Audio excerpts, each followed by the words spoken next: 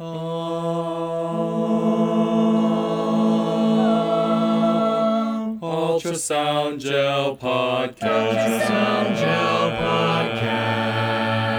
Podcast. Hello, and welcome to the Ultrasound Gel Podcast. My name is Jacob Avila, and I have with me Cray Bolger and Michael Pratts. Thanks. You can tell I'm pretty sleepy. It's a difficult name to say. It is really tough. That's fine. Mornings are hard. So what we're going to talk about today is a interesting study. It's entitled The Diagnostic Accuracy of Point-of-Care Gastric Ultrasound, and it was published in Anesthesia and Analgesia fairly recently, in 2018. Now, we are emergency physicians, but we share point-of-care ultrasound with a lot of other specialties, and in this case, anesthesia. And what they're interested in this study is basically if they can tell if a person has fasted sufficiently, or if even if they say they fasted, if they actually still have any liquid or food in their stomach, which can be a big deal if you're trying to intubate somebody. Now, the reason this is kind of important for us in the ED, Mike and Cray, is that we do this too. We intubate people and we do sedations. We do sedations for, pediatric patients that have, ortho procedures or painful procedures. We also, intubate for airway protection and all that good stuff. So this is something that can help us figure out if a patient is safe for intubation, which I'm actually pretty excited about delving into with you guys. This is a great topic because, like you said, whether or not they have a full stomach, that helps you predict what might happen down the line when you're doing a sedation or an intubation. Right. Exactly. So, Cray, how did they tackle this question?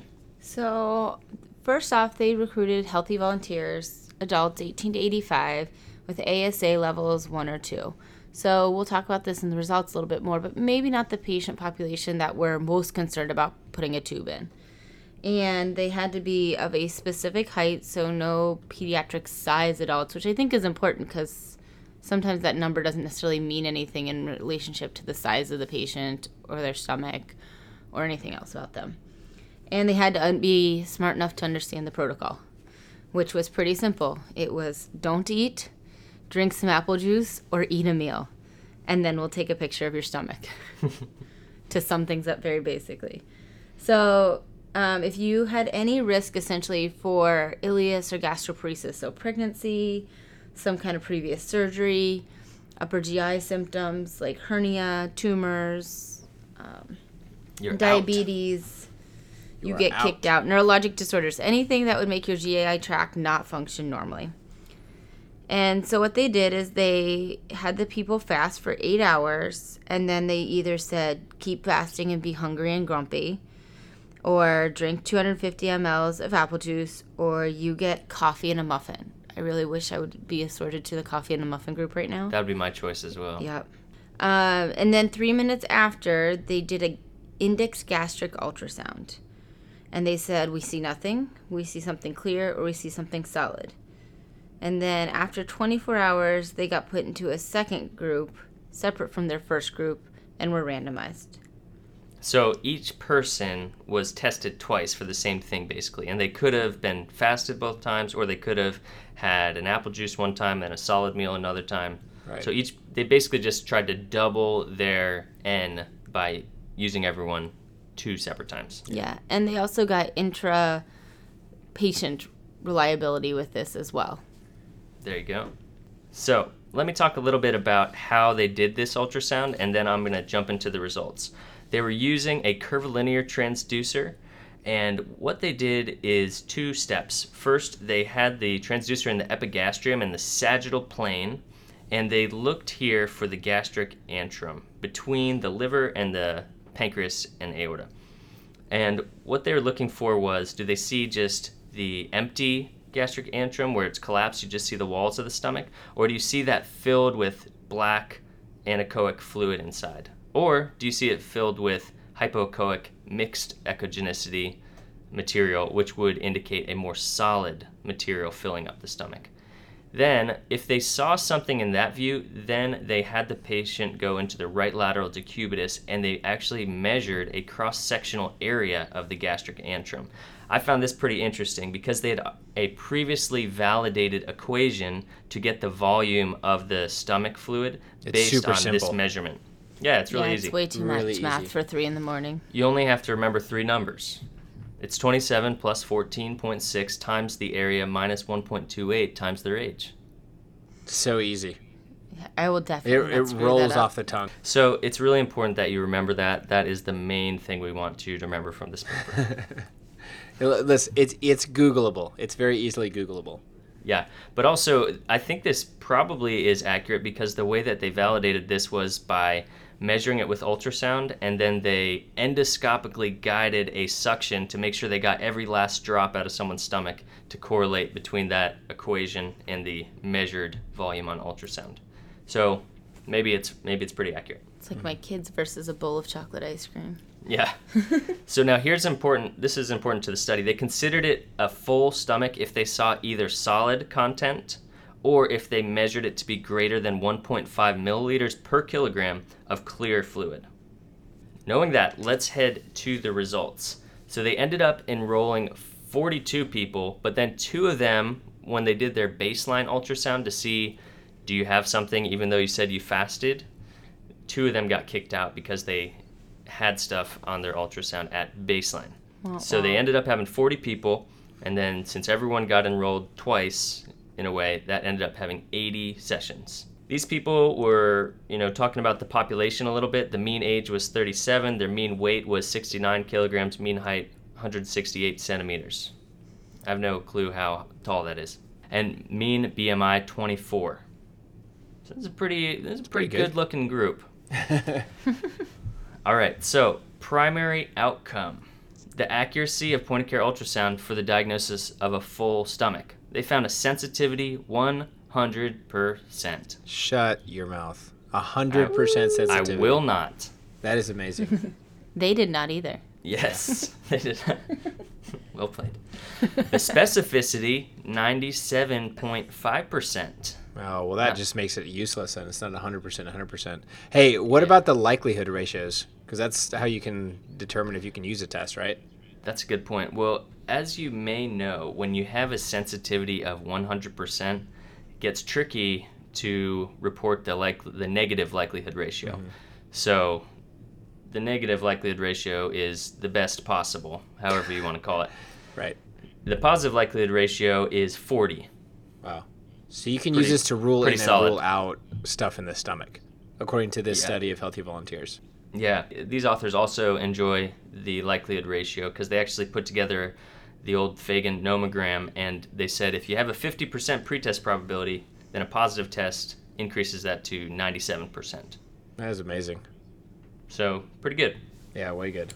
There's some other findings here, too. All the patients who ingested solids had true positive exams.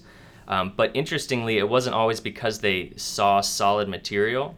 In about 15% of them, it was only because they had a high volume of fluid. Interesting. And then all of the patients that ingested juice also had true positives, and the majority of those were because of the high volume. There's one patient that, for some reason, had solid content seen on their ultrasound, but either way, it was positive.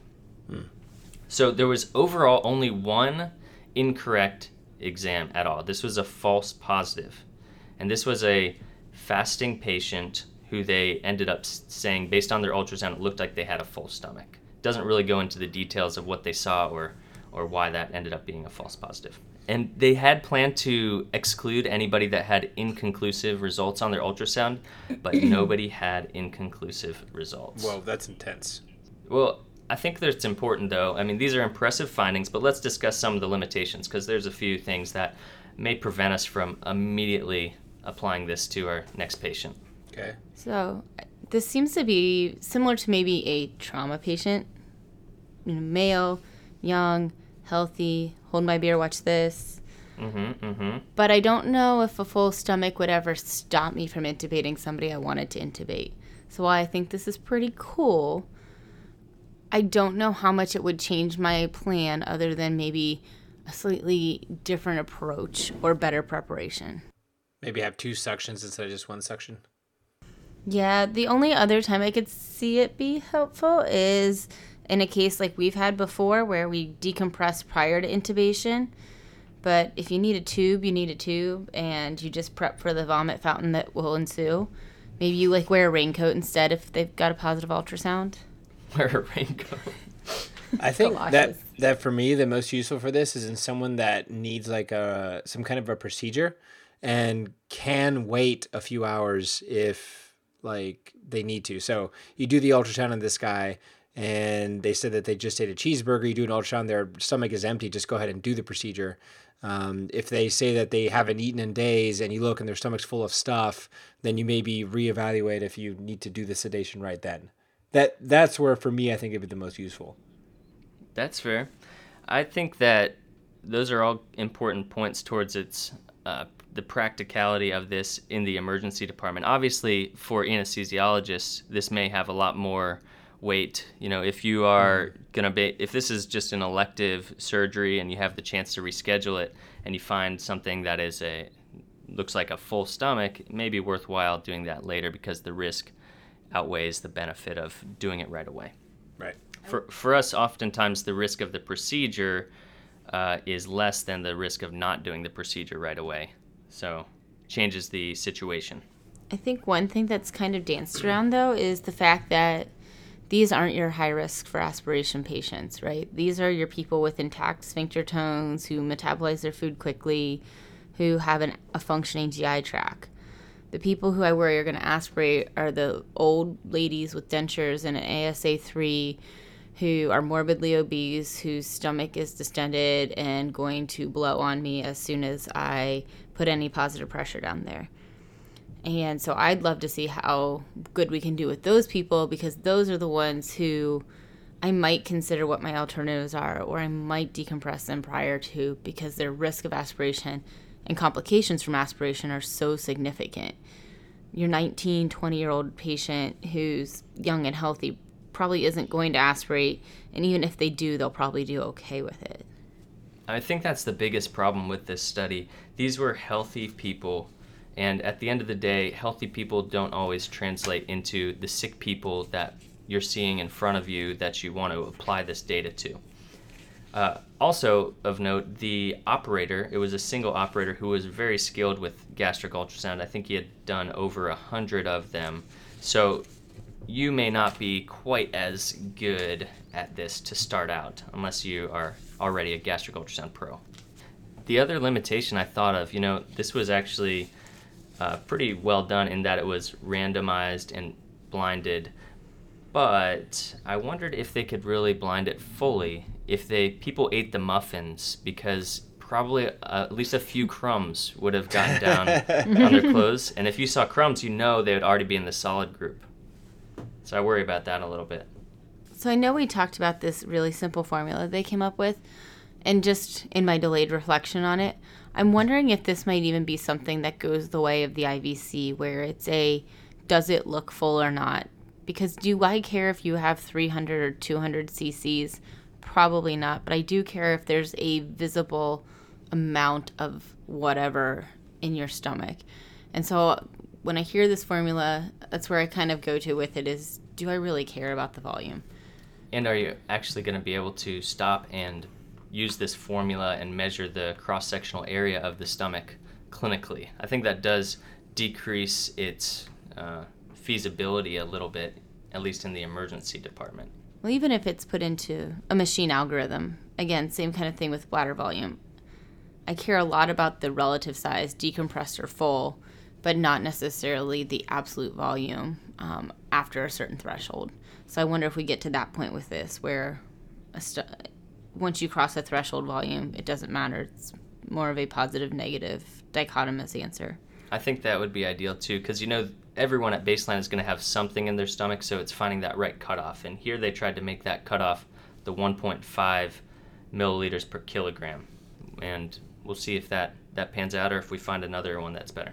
So let me summarize what they found in this study. This was a study of healthy volunteers who were randomized into either fasting or eating with the intent to use ultrasound to diagnose whether they had a full stomach or not. They ended up enrolling 40 people but had 80 sessions that they collected data from. They found that ultrasound has a sensitivity of 100% for a full stomach, specificity 97.5%. So you get your positive likelihood ratio of 40, negative likelihood ratio of infinity. So the take-home points for this article are that, number one, gastric point-of-care ultrasound is pretty accurate for determining whether healthy volunteers, at least, have a full stomach. And this may have a role in determining aspiration risk in patients. I think that is still up in the air a little bit. I would like to thank our authors for performing this study. It's a really interesting topic and fascinating results. And thank you for listening. If you want to check out more from our podcast, go to ultrasoundgel.org. You can check us out on Twitter, Facebook, or Google+. Talk to you later. More pressure, more gel, more pressure, more gel, more ultrasound gel podcast.